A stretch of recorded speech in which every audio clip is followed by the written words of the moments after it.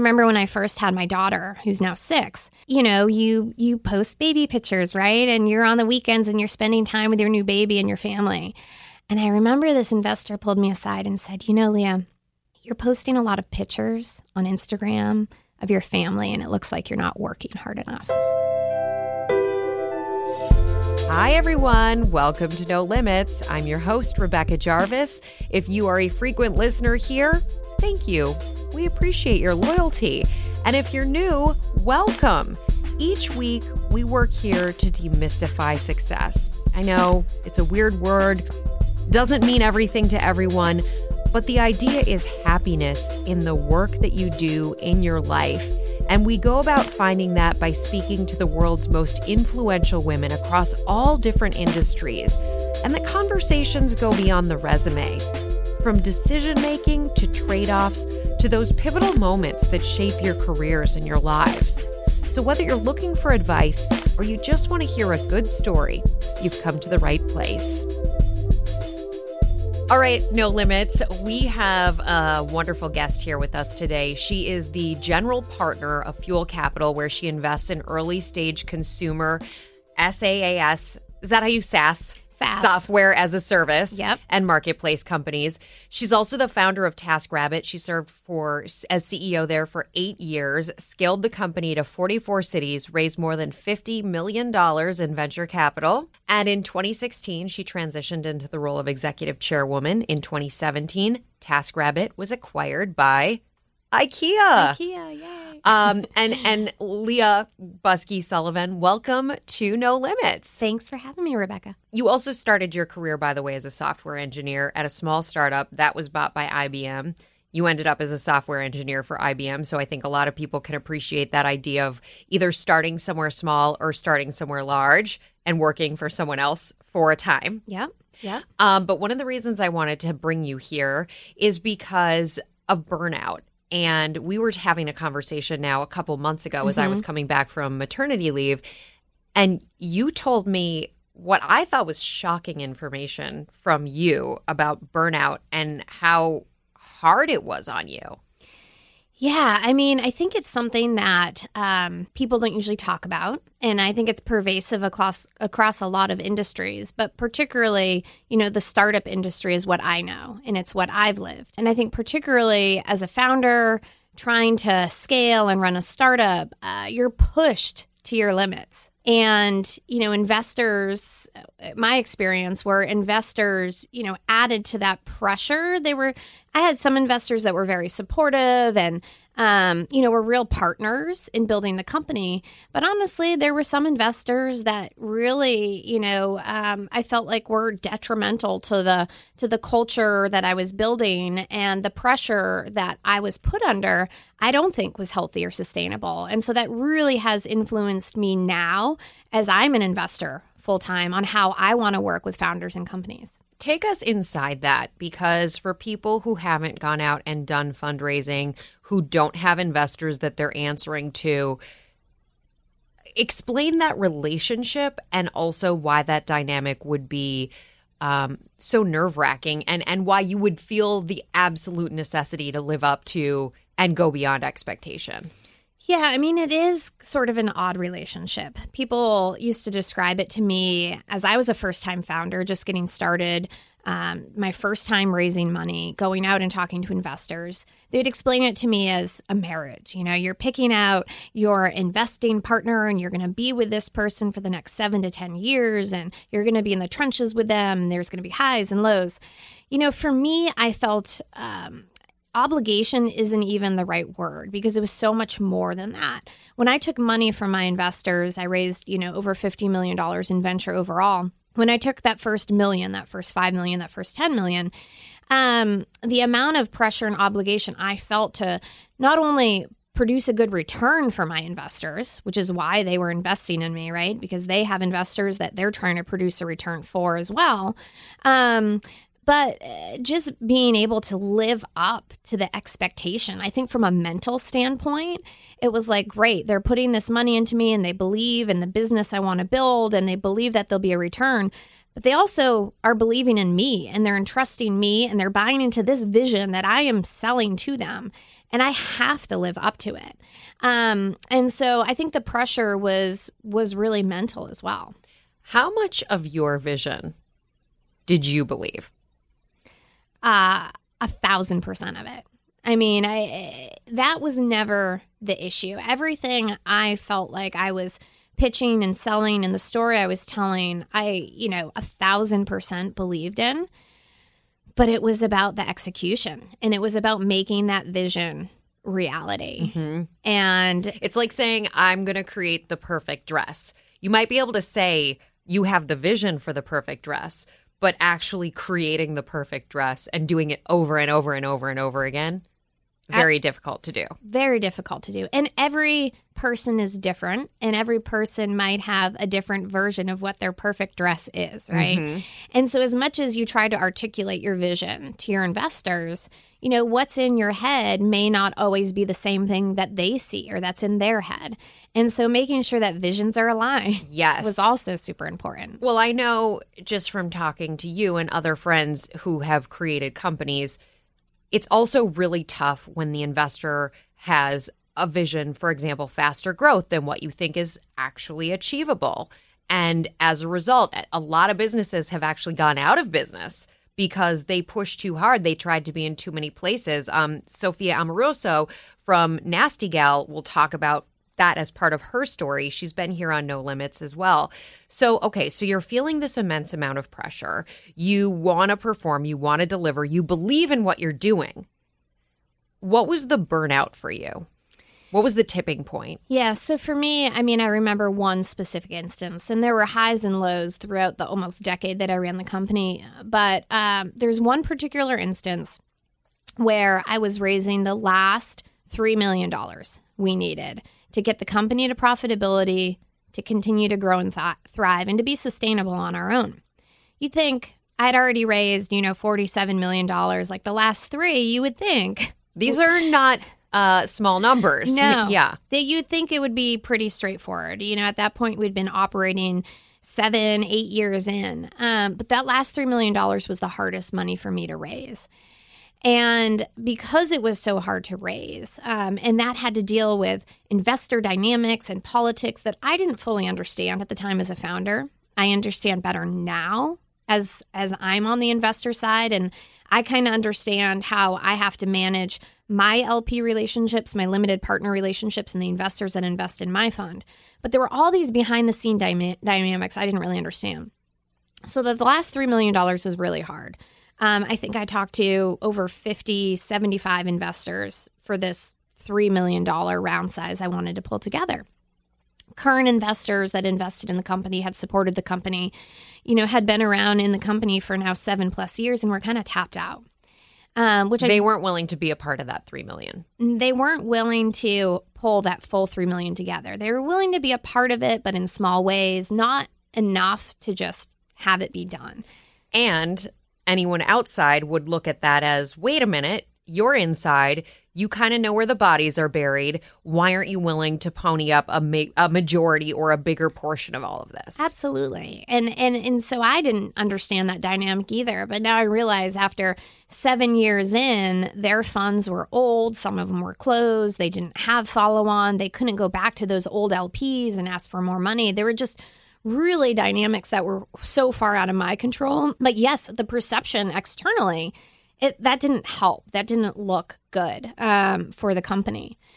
And so, after many months of talking to investors, we were literally weeks away from being cash out as a company. I was looking at Stacy and thinking, like, are we going to have to cut half the team? What are we going to do? Stacy is the current CEO of TaskRabbit. At the time, she was my COO. And so we talked to a bunch of investors. And I went for a walk one day with a friend who's also a founder and entrepreneur. It was a Monday afternoon. Went for a walk, kind of, told him what was going on, was venting. And I went home. Later, he tells me I looked a little green on that walk, which makes sense because I went home and my stomach started to hurt. And the pain grew and grew and grew until about 8 o'clock. I'd put my daughter to bed and she was sleeping and my stomach was still really hurting. And I decided to just take a lift to the emergency room. And so got to the emergency room, waited for, 5+ hours, finally get in. And by that time, I am like barreled over in pain. Long story short, it ends up being stress-induced colitis.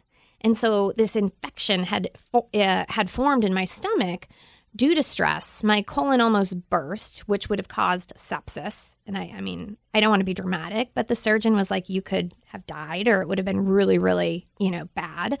But I spent 5 days in the hospital just getting pumped full of antibiotics. And the surgeon was like, this is caused by stress. Like, what is going on in your life that is so stressful right now that you literally made your body sick to the breaking point. And at the time, I was getting this round done. I had found an investor at this point in London in the UK that was a super fan of TaskRabbit, and really believed in the vision and mission and wanted to help and be a part of the round. But I'm on the phone to London from my hospital bed, getting this $3 million locked in the bank. Yes. So had it hit you then? I mean, obviously, you laid it out here that the surgeon told you essentially you could have died. But knowing that, you're still making the calls to London. I remember being not fully admitted to the hospital yet in the emergency room, and my thought was, my company is going to fail because my body's given out on me. And that's all I could think about at the time. Well, what do you think now, looking back on all of it? I look back now with this 2020 hindsight, and I just realize how much pressure and how much stress I was under. And I realized that the buildup over the course of that 8 years, from investors, from employees, from all different sides, just really weared on my body. Mm-hmm. I'll give you another example of a dynamic I had with, investors that I think just contributed to this feeling of burnout and of stress. I remember when I first had my daughter, who's now 6, you post baby pictures, right? And you're on the weekends and you're spending time with your new baby and your family. And I remember this investor pulled me aside and said, Leah, you're posting a lot of pictures on Instagram of your family, and it looks like you're not working hard enough. And I was like, you've got to be kidding me. Mm-hmm. I mean, I'm a human being. Right. And I'm a mother, and I'm running this successful company, and who cares about the perception, and who cares, someone thinks I'm not working hard enough. The company is doing great. But it was that sort of mentality that is so unhealthy and is pervasive, particularly in Silicon Valley, that is really pushing founders to the edge. So I hear all of this, and it's a reality that I'm sure people out there are dealing with on their own as well. If you were to go backwards in time and do anything differently, what things would you have done that would have protected both interests, the interests of your company, your baby, obviously your daughter is your baby as well, my first child, and yes, yourself, your physical self? I think looking back, and I think being an investor now, what I really counsel and advise my founders to do is to be very cognizant of themselves and their needs. Because if they are not taking care of themselves first, then it's not a sustainable way to operate a company, operate a business, operate your life. And really, it can be dangerous. It was dangerous for me. So, at Fuel Capital, the fund that I run now with my partner, Chris Howard, we're really focused on not only investing the dollars into a company, but really investing in the person, in the human being, in the founder, and encouraging them to take the time to exercise, to meditate, to just take some space for themselves to think. Mm-hmm. And it's, as a founder, that's not something that is going to come easily to you. And it's going to be something I think that is so easy just to cut out because there's a million other things that you want to focus on. You feel the pressure to focus on. You feel the need to focus on. But I think if you look at the long-term game that you're playing, and as I look back at the long-term game I was playing, I realize that I could have run things in a much more sustainable way if I had just carved out the time to keep myself sane and healthy first. One of the things I often wrestle with is, if I go back in my career to the early stages of it, I was constantly operating to the point of burnout. I mean, I was kind of like burnt out, but just continuously going and going and going and working without sleep and working through meals. And I don't know, to be 100% honest, I don't know that I would be sitting here today if I hadn't made the choices back then. Right. And so I wrestle with when we have these conversations about burnout, and Ariana Huffington has been here and talked about sleep. I always think to myself, yes, I 100% agree that you have to take care of yourself. But I do also think that there is some trade-off and maybe some tipping point someplace along the way in your career where you have to prioritize that self more. Yep. And if you start doing it too early, to be completely honest, you're going to anger a lot of people, and you're not going to be, in my opinion, and people can disagree with me, but in my opinion, you're not going to be taken as seriously by people who are thinking, where do I give opportunity? Yeah, I mean, I think that's a great point. I mean, the challenge, right, is that there's a system in place that people have to work within, and there's different expectations at different levels in that system. And so I think a couple of things. I think one, it's about, working smart and working super efficiently. And I think you may agree with me that as moms and as parents, I found that I was able to do that much better with children. It clarifies what's most important and what can wait. Absolutely. And if I had had that clarity when I didn't have children, I actually think that I would have worked smarter and would have made impact faster in different ways. And so I think trying, to be really cognizant of that from your early on in your career is super important. Yep. And I'm not saying, don't work hard. I am actually saying be intense, but be intense on the right things and not everything. Yeah. I think the second thing I realize, and, I would give this advice to young people, just starting their careers, is that I believe that you can have it all, but I believe you can't have it all at the same time. And I think that there are times in your career, in your life, where you will have to go to the limit and push yourself. But it shouldn't be like that forever. And there should be seasons, in your career and in your life where you can push yourself, where you can work smart, where you can work efficiently, where you can juggle and balance family too. But there are going to be different times in your career and your life, and you have to be smart and aware about when to make those choices and trade-offs. Yep. I always try and have some sort of light at the end of the tunnel, but I also can imagine that when you have less, you have your objective, right? Like the $3 million. You knew you needed to raise the $3 million, and there was definitely a deadline because the company would go out of business without meeting that deadline. So you kind of like in your mind, it's one thing, but in your mind, you push yourself to the $3 million and then you take a little vacation afterwards. Yeah, exactly. Yeah. But of course, in the reality, once you get that funding, the last thing you can do is take a vacation because now you have all this money and you have to protect it and make it work for you. Yeah. So now as an investor with Fuel Capital, how do you decide? How do you convey to your founders? You talked about meditation. You talked about time for yourself.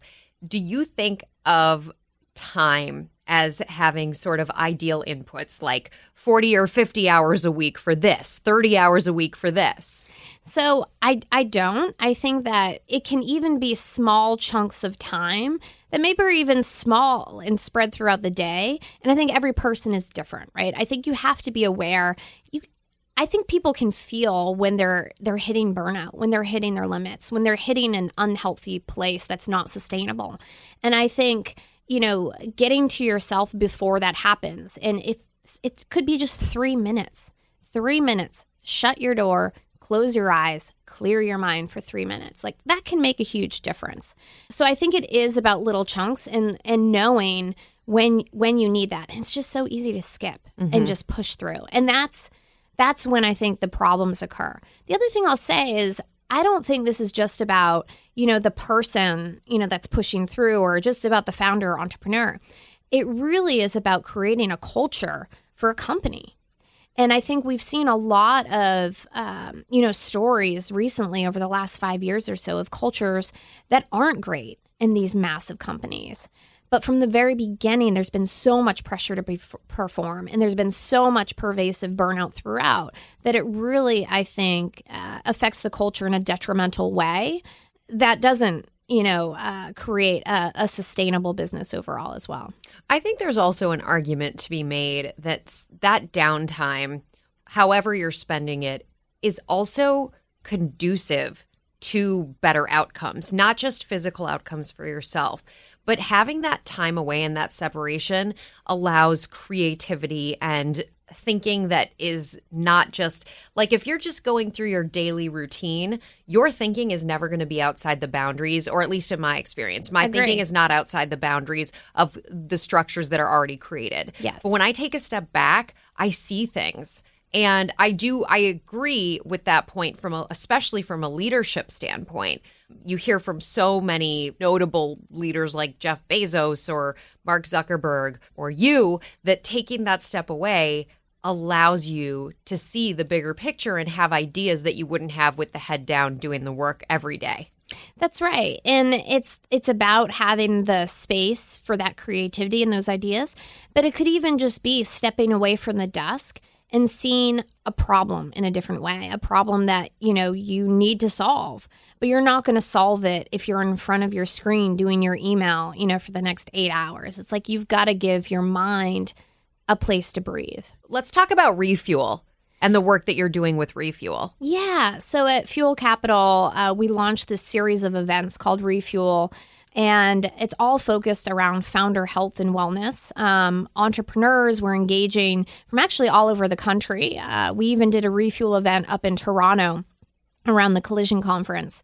And so we're bringing people together in, what we think is more a healthier way to network. So instead of the, startup drinks or dinners, we're trying to do a healthy sort of fitness emphasized, juice bar networking activity to just kind of like change the networking game and do something healthy and really try to emphasize more about the sustainability that we want to create and that we want to see for people in these communities. Yeah. And it's also, I think what's interesting about it is that I've gone to plenty of networking events with alcohol and it's not an issue. Yeah. But when you hear about some of the situations that have come up in Me Too, and again, I'm not saying that you can't go out and get drinks and that things stay totally civil, but I think that it does in some ways solve for some of those potential issues. Well, I got to say, since we launched these Refuel events, the percentage of women that attend is so much higher than if we were going to hold, a happy hour at a bar. It feels more inclusive. The barrier to entry, I think, is lower for a lot of women. So I think that's also another great thing, just to engage more women in the founder and entrepreneurial community by doing something that's a little bit different. Hear more from Leah, Busque, Solivan after a word from our sponsor.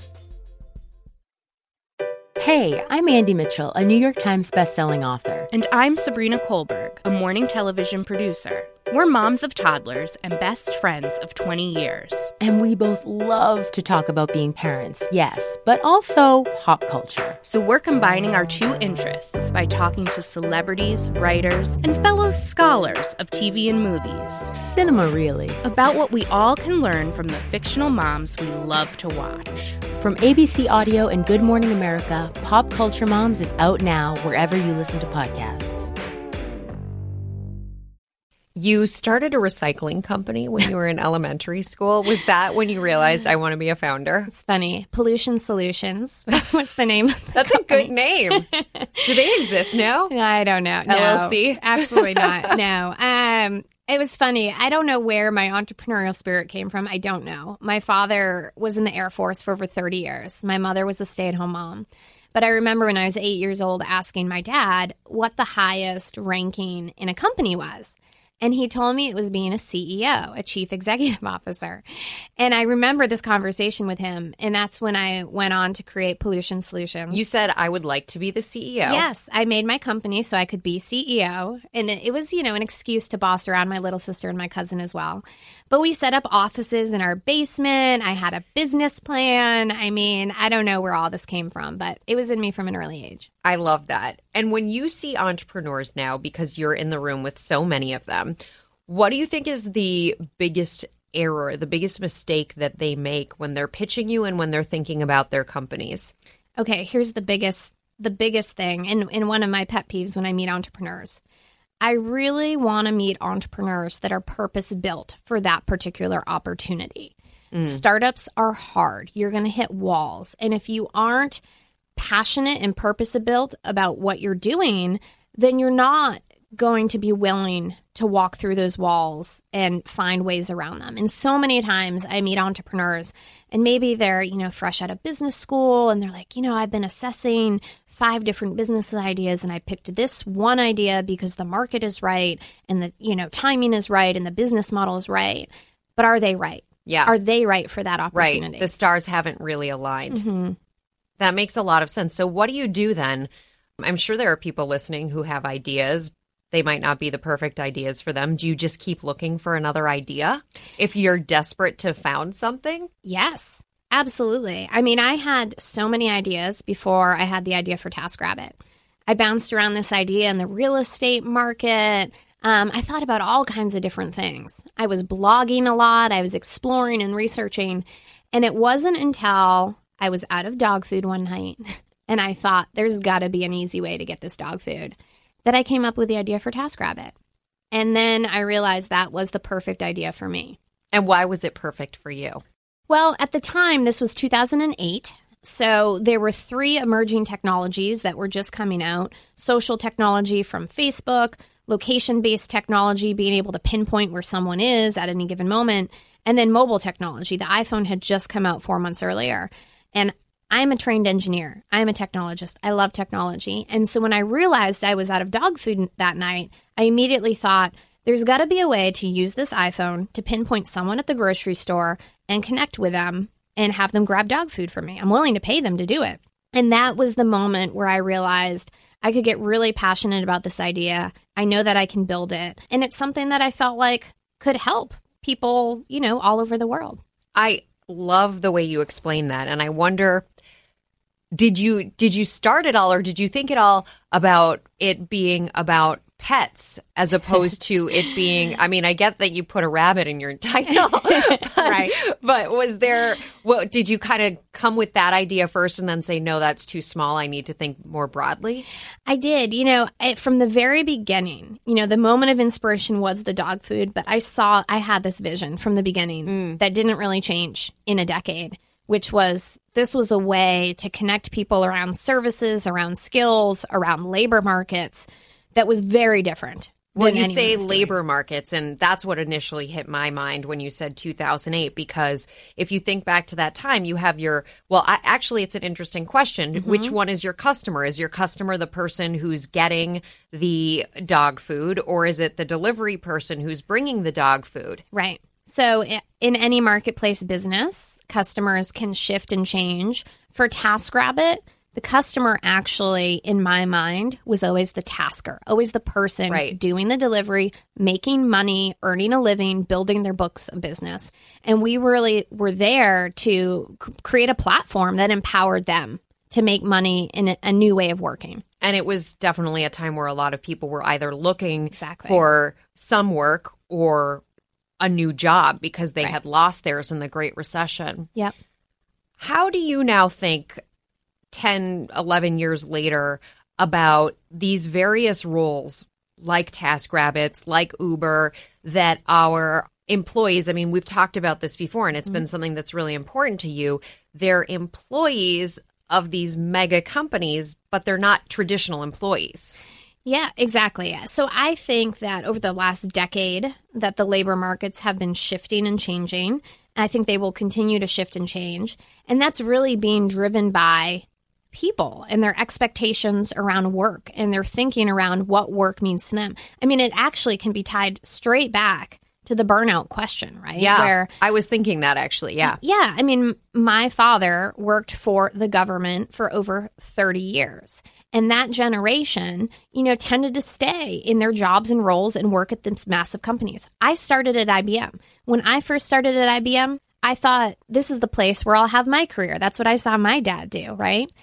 But the future of work is changing and the consumer is changing, the consumers who are working, right? And so the idea now is there's so much more emphasis around flexibility of work, flexibility in schedule, remote working, being able to really design your day and, emphasize the skills that you want, which actually I think can help you not burn out, right? And not sort of be a slave in an industry for decades and decades where you might not actually be that passionate about being and doing. What's the worst advice you've received along the way?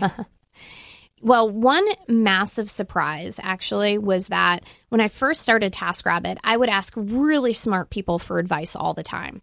And I would ask them, I have this challenge I'm facing. Maybe it was fundraising, maybe it was marketing, whatever it was. I'd ask 3 to 5 other CEOs that were at the top of their games. And every single one of them would give me a different piece of advice. Yep. And I was so confused. I was like, these are smart people. Why can't they just tell me the answer? Why don't they all converge in the same singular answer? Yeah. But they don't. And so what I realized is that it was up to me, right, as the founder and CEO to make those choices, but to gather a lot of inputs.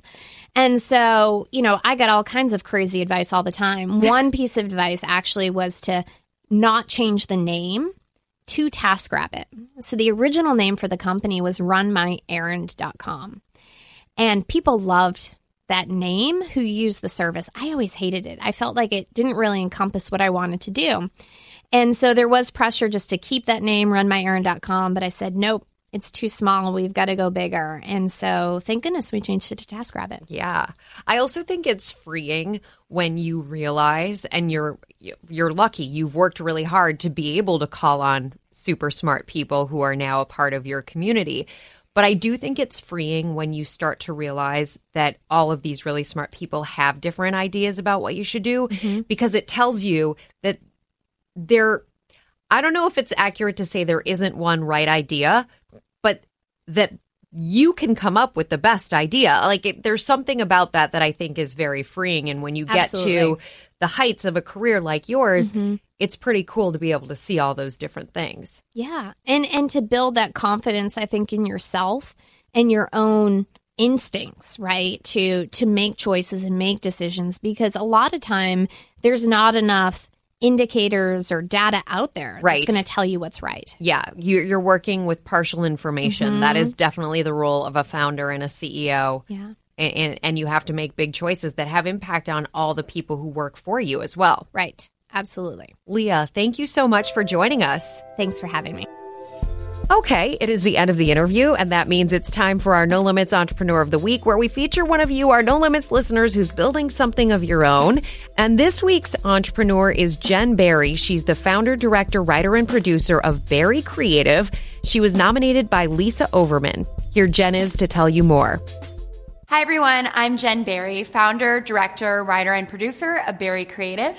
One of my biggest challenges has been being confident in the metrics of success that I've set for the growth of my career and my business.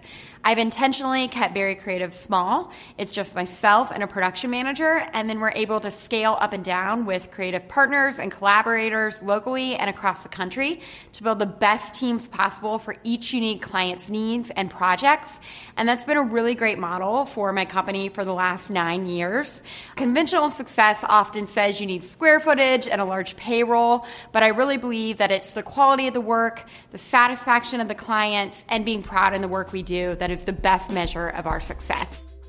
Thanks for sharing with us, Jen. I wish you and Berry Creative continued success. Remember, you can head on over to my Instagram at Rebecca Jarvis to hear more from Jen. And also thank you, Lisa, for the nomination. If you or someone you know should be featured here as a No Limits entrepreneur, you can send me those nominations at nolimitswithrjpodcast@gmail.com. Also send me your career questions. I love hearing from you. Finally, a shout out to the team who helps make this happen each week. My producer, Taylor Dunn, editor, Brittany Martinez, research assistant, Lane Wynn. Thanks to ABC Audio, and we'll see all of you here next week.